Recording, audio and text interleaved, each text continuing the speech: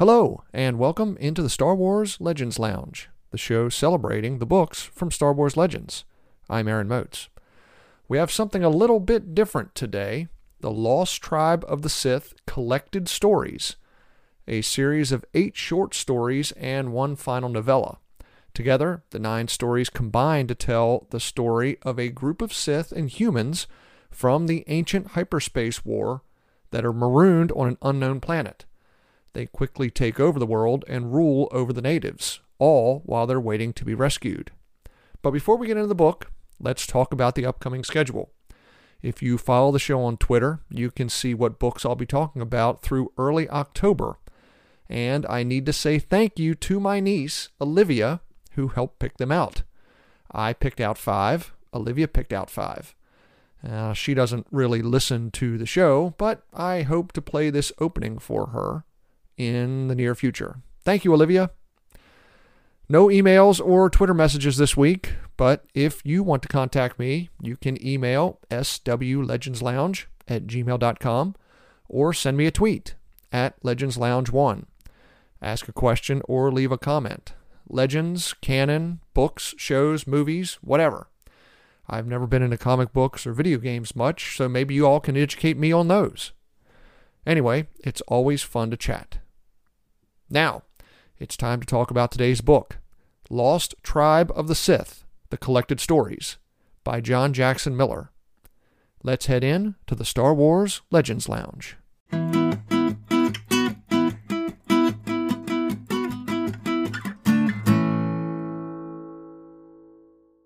This week's book's a little different, so I'm going to talk about it a little differently than the others.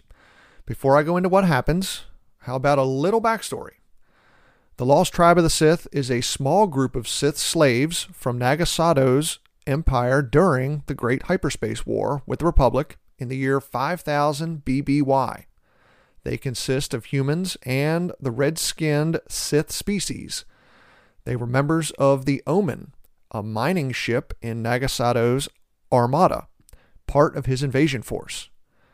The story collection is a prequel of the Legends series of books, Fate of the Jedi, that takes place in 43 ABY when Luke Skywalker and his son Ben and Jaina Solo discover the hidden Sith group as they try to expand throughout the galaxy. Now, the first 8 stories of the book were released online in ebook form from 2009 to 2012. And then the final novella was included in this collection when it was published in July 2012. The stories span over 2,000 years and then continue on in a comic series that to this point I have not read. So let's get into the book, and I'm going to give you the very abridged version to keep from spoiling things too much, especially the 8 short stories, which are really just 3 or 4 scenes each. The first story is called Precipice. It begins with the Omen crash landing on a mountaintop on Kesh, an unknown planet that has a very powerful magnetic field that makes off-world communications almost impossible. Now, many of the passengers and crew are killed in the crash, but 355 survive. The Omen was carrying lignin crystals for Nagasato. These crystals are attuned to the dark side of the Force and were used to make powerful lightsabers. Omen's captain is a human named Yaru Corson, who tries to organize the survivors. His brother Devor and his brother's wife Sela and their infant son help Corson and distribute rations. Most of the survivors are human, but nearly 100 of the purebred Sith survive too. The survivors start fighting almost immediately, including Corson and his brother. The 2 race each other back up the mountain to the Omen to try to contact anyone from Nagasato's fleet, but nothing on the ship works. Corson orders his brother back to camp, but Devor attacks. As the 2 struggle, the Omen rocks, causing Devor to lose his balance. Corson force pushes Devor out of the front viewport. Finally, Corson pushes his brother off the edge of the mountain into the ocean. Now, when he returns to camp, Corson tells everyone that Devor fell to his death, but Sela knows he's lying. However, one thing Corson doesn't tell anyone. While he and his brother fought on the mountaintop, he saw a winged reptile fly past them, and on its back was a rider. Skyborn is story number 2. It features Adari Val, a Kashiri geologist who's an outcast because she doesn't follow her people's religion or listen to the Neshtavar, the priests that ride the Uvaks, the winged reptiles, and rule society on the continent. Adari believes the land was created mostly from volcanic activity, but Kashiri religion teaches that the land was a gift from the Skyborn, the ancient gods of Kesh that came from outer space. Adari is brought to trial in front of the Neshtavar to defend her findings. Now, while she argues with the high priest, a huge explosion lights up the mountains to the west. The Neshtavar take that as a sign from the gods. Adari is a heretic, and she must be punished. She flees on an Uvak and flies toward the mountain. As she circles, she sees 2 beings fighting with red lights, one throwing the other over the edge. Later, she finds the Omen survivors and their camp. Adari is brought before their leader, Yaru Korson, the man she saw fighting at the top of the mountain. Korson learns about the Kashiri culture and their beliefs from Adari, and they convince her to introduce the Sith to the rest of her people. The Sith convince the Kashiri that they are the Skyborn, the ancient gods made flesh, using the Force to amaze the natives. Adari is proclaimed daughter of the Skyborn for discovering the Sith, but she remains uneasy about the strangers. From her time with Korson, Adari knows that these beings may have special powers and abilities, but they are not the Skyborn. Now flash forward 15 years to Paragon, the 3rd story in the series. The Sith now rule on the continent Neshta Minor. Yaru Korson is the Grand Lord and has married Sela, his brother's widow, and has adopted her son. The 2 also have a daughter of their own, Nida. Now with Sela's help, Korson promotes a council of High Lords to rule the continent. Sela controls the Sith Kresh, documenting and controlling the breeding program. The Sith and the Kashiri are incapable of breeding together, but Sela is concerned about the humans and the pure-blood Red Sith interbreeding. Something's wrong. All of the offspring of the Red Sith die during childbirth. Slowly, their numbers are dying off. The leader of the Red Sith, Ravelin Roth, believes Sela is behind the infant deaths. To separate the 2, Korson sends Roth away from the capital city of Tav to Tetsubil in the south. Soon, word gets to Korson there's been a catastrophe. A plague has killed nearly 18,000 Kashiri in Tetsubil. Korson and Sela rush to the city and find Roth, who claims he doesn't know what's happened. Sela examines one of the bodies and tells Korson to burn them all. But that doesn't stop the spread, as the Kashiri in the cities around Tetsubil are soon dead as well. But Sela discovers this is not a plague. It's poison. And the outbreaks were only in the cities where the Red Sith were working. Enraged, Korson orders the execution of the Red Sith, but Sela wants to question Roth before he dies. Desperate, Roth admits to killing the Kashiri in Tetsubil, but denies poisoning the other villages. Of course you didn't, Sela tells him. Because she did, and she pointed the blame at the Red Sith. She tells Roth she also orchestrated the deaths of all the Red Sith infants, ensuring only the humans could reproduce.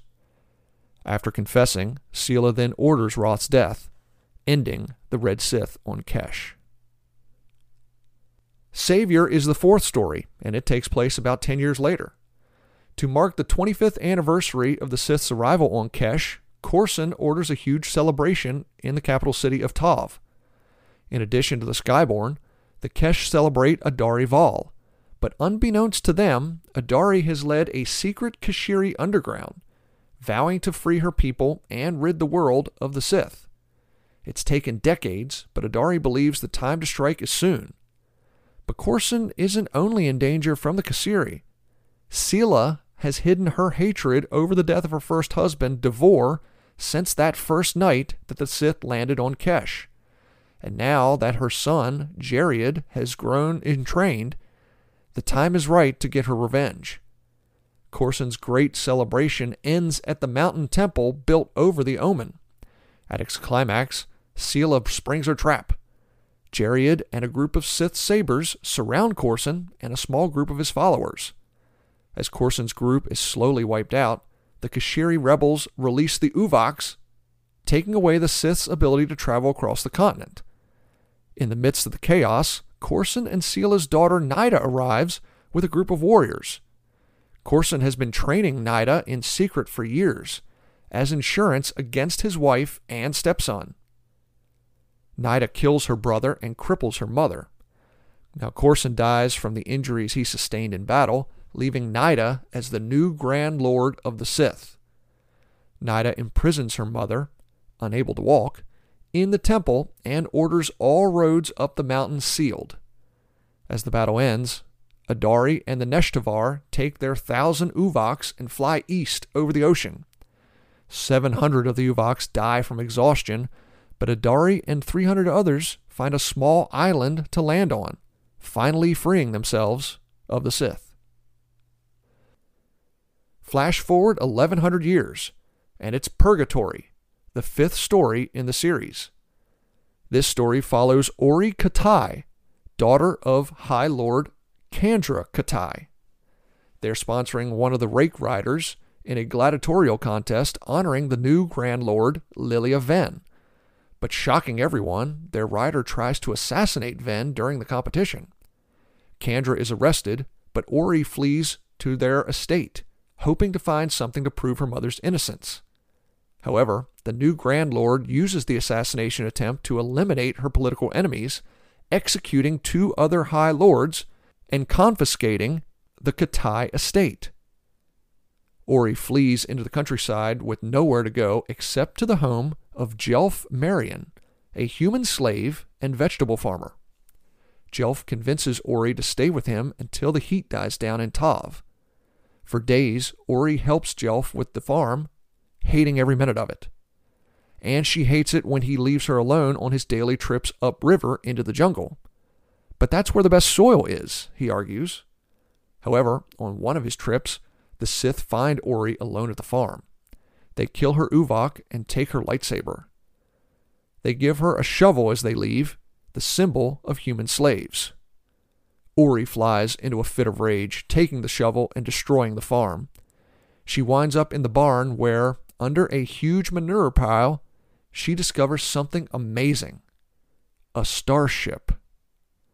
Realizing the ship is the way back into society, and possibly the way for the Sith to finally leave Kesh after a millennium, Ori heads back to Tav.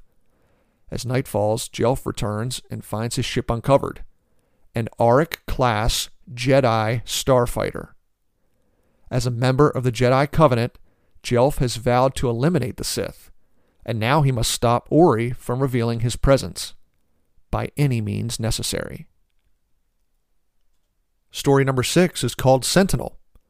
Jelf Marion is chasing after Ori Katai to keep her from telling the Sith about his Jedi starfighter. Ori sneaks into the city of Tav and finds her mother Kandra shoveling manure at the Tav Zoo.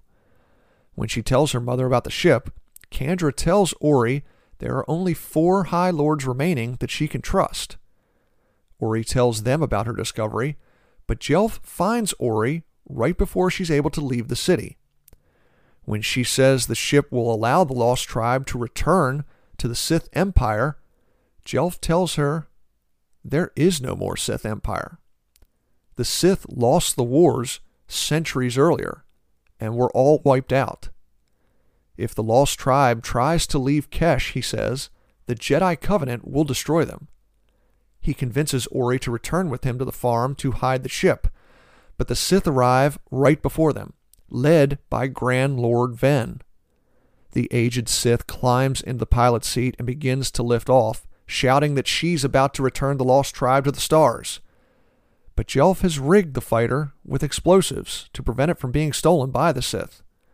As the ship starts to rise, 2 of its proton torpedoes explode, destroying the ship and the entire farm. Jelf and Ori avoid the fireball by jumping in the river. With nowhere else to go, the two exiles travel deep into the jungle and disappear. Now the book jumps ahead 900 years to 3000 BBY for the seventh story, called Pantheon. This story follows Varner Hiltz, an old man who's the caretaker of Sith history on Kesh.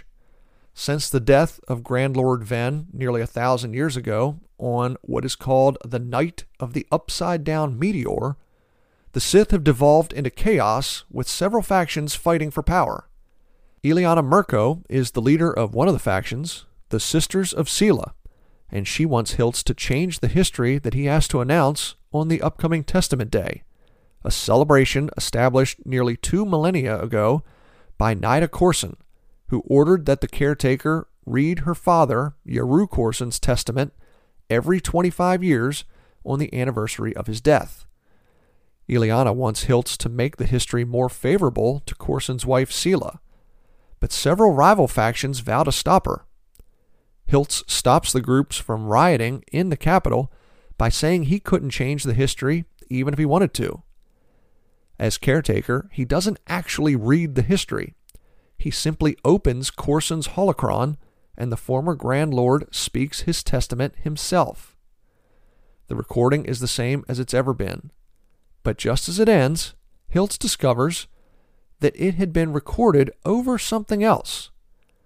Now the hidden recording reveals the lost tribe weren't conquerors, but actually slaves to Naga Sadow, a hideous red-skinned monster. Horrified, the Sith riot across the continent, but Hiltz is convinced there's more to Corson's message, and to find it, he decides to climb the mountain back to the ancient temple and re-enter the Omen. Story number 8 is called Secrets, and it picks up right as the previous one ends. It begins as Varner Hiltz enters the temple built above the Omen. Hiltz is looking for more information about the original Sith that landed on Kesh in hopes to stop the riots across Keshta Minor.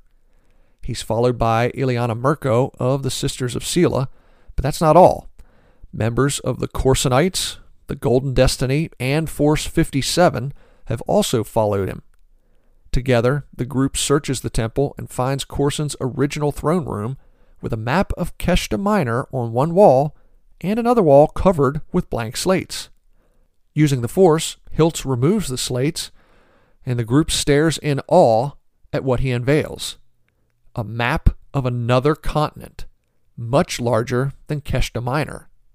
Yaru Corson had discovered its existence 2,000 years ago when going over the recordings the Omen took when it crash-landed. The younger Sith are confused, but Varner Hiltz understands what the discovery means. A way to reunite the Sith. The final tale of the Lost Tribe is called Pandemonium, and it takes place 25 years later. The story takes place on the continent Alanciar. The Kashiri of Alanciar are more militant than the ones on Keshta Minor. Why? Because they've been preparing for an invasion. 2,000 years ago, a small group of Kashiri Uvak flyers, led by Adari Val, landed on Alanciar and warned them about the Sith, and that invasion is about to happen. The Sith first send a reconnaissance force of 3 airships. They don't expect much of a resistance, but the Kashiri surprise them, shooting them down. A few survive, led by High Lord Adel Vray. Vray and the survivors take 2 hostages, Quara Thane and Jogan Halder. They decide to split up. Adel will take Quara to the Alanciar's capital of Sumintri, while the other Sith take Jogan and a Kashiri shore patrol boat and sail back to Keshta Minor. Quara smuggles Adel into Sumintri, but the full Sith invasion begins right as they enter the city.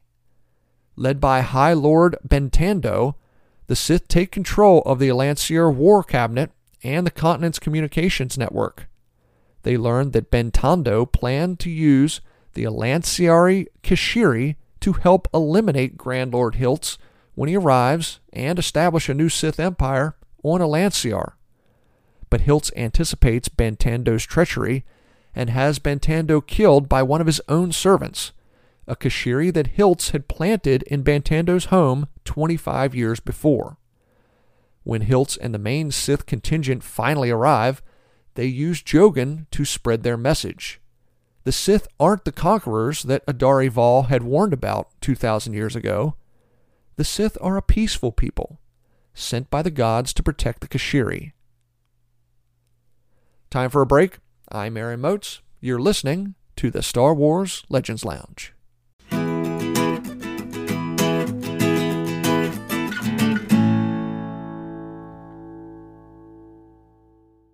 Hey everybody, allow me to recommend a book from Star Wars canon, A New Dawn by John Jackson Miller. If you like Star Wars Rebels, you won't want to miss the story of how former Padawan Kanan Jarrus meets Rebel agent Hera Syndulla. Ever since he escaped Order 66, Kanan has wandered the galaxy, keeping his head down and taking odd jobs. But when the Empire kills one of Kanan's friends, he must decide whether to keep running or join Hera and her group to fight back. It's a story of hope, adventure, and a little romance. That's A New Dawn by John Jackson Miller.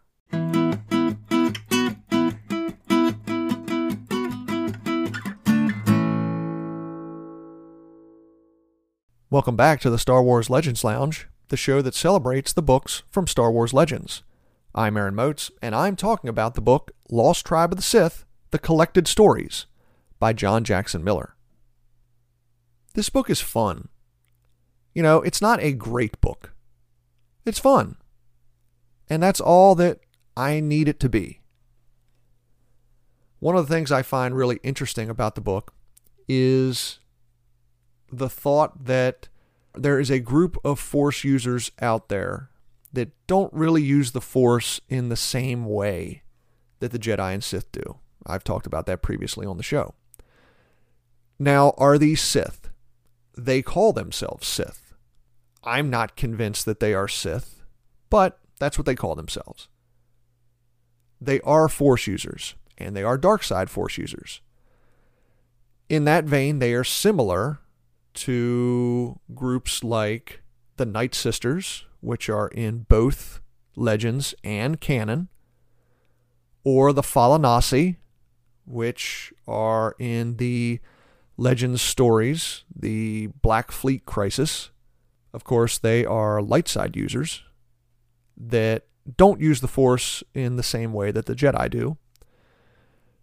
But the Lost Tribe are a set of dark side Force users that have been separated from the rest of the galaxy for millennia, and as it turns out, over 5,000 millennia. Now, this book takes place over 2,000 years, but we learn they don't return to the rest of the galaxy until the Fate of the Jedi books in 43 ABY, with the help of the Sith sphere ship. Try saying that 5 times fast. I'm not going to go into all that because we will get to the Fate of the Jedi stories later on. But they are dark side users who were trained by the ancient Sith. So, in that, I guess you could say they are close to what we think of as Sith. I still like to consider them more dark side Force users that use the Force in a slightly different way than how the Jedi and Sith use them. You know, they've been isolated for all this time. And the original Omen refugees that crash landed on Kesh, it wasn't like they were great Sith Lords. They were originally slaves that had some Force powers. So everything they've learned after that first generation was basically what they taught themselves. And it's not like those teachings can't change over time. In fact, I believe they probably did. But one of the things I really like about the story is that it's another one of those tales where we discover that the galaxy is bigger than just the Jedi and Sith. To be honest, they don't really go into much of how they actually use the Force. They do talk about how they occasionally levitate objects and how they can communicate telepathically. But that's about it. And it's not like they use that very often. These are very straightforward stories. Now, one of the things that they do have in this book, which they have in a lot of legends, is a different type of crystal to make a lightsaber. In this story, it's lignin crystals, which are made from lignin ore, which is an ore that's attuned to the dark side of the Force, and that's why it can be used to make very powerful dark side lightsabers. And that's one of the things that I like about Legends, is how there are different types of materials that can be used to make lightsabers. One of the few things I am not a fan of in canon, and full disclosure, I like most of canon, and I like the fact that there is a continuity for most of canon. Now, we all know that there are some things in canon that the continuity is a little messed up. But one of the things that I'm not a fan of in canon is how the Kyber crystals are talked about and how they're used. I'm not a fan of how the crystals have a living aspect of them. And the part that I have problems with the most are how dark side Force users have to quote unquote bleed the crystals in order to make red lightsabers. And then how those crystals can be quote purified unquote, which creates Ahsoka Tano's white lightsabers. I'm more just a fan that the crystals and the Force users call out to one another. If you're a light side Force user, crystals that have a leaning toward the light side call out to you. If you're a dark side Force user, crystals that have a dark side leaning call out to you. But it is what it is. Anyway, I do like how in Legends there are different types of crystals that are used to build lightsabers. In this story, we have the lignin crystals. In another story, a Krayt Dragon Pearl can be used to power a lightsaber. It's just my preference. Now, is there anything about this book, or actually, I guess it's a compilation of stories. Is there anything about this compilation of stories that we could probably see in canon? I would say no, although I still say it's very easy to take stuff from the ancient past in Legends and make them canon. So far, the only thing we have in canon are references to the Sith War. The only thing we have any detail on are the books in the High Republic series.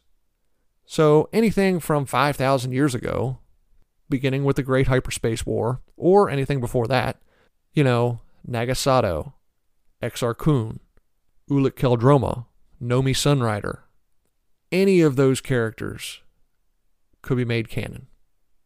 I don't look for this book or this set of stories to be made canon, however. If it is, I don't think it'll end up the same way. I don't think that we'll soon discover this lost tribe of the Sith 43 years after the Battle of Yavin. I think if there is a lost tribe of the Sith made into canon, it more likely to be found prior to when the Bane books take place. So maybe they were lost for 3,000 years, but then eventually they were discovered.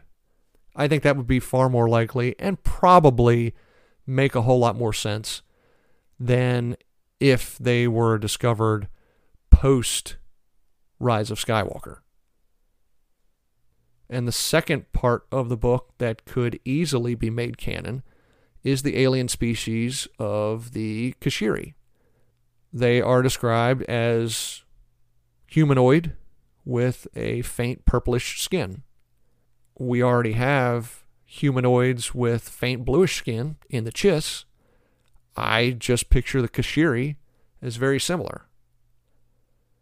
That is one thing I think canon does a pretty good job of, is talking about the various alien species of the galaxy.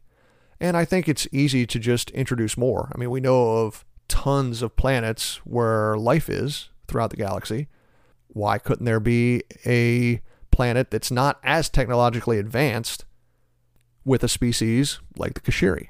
I think that'd be easy. So, I know I'm running long here. Let's wrap it up.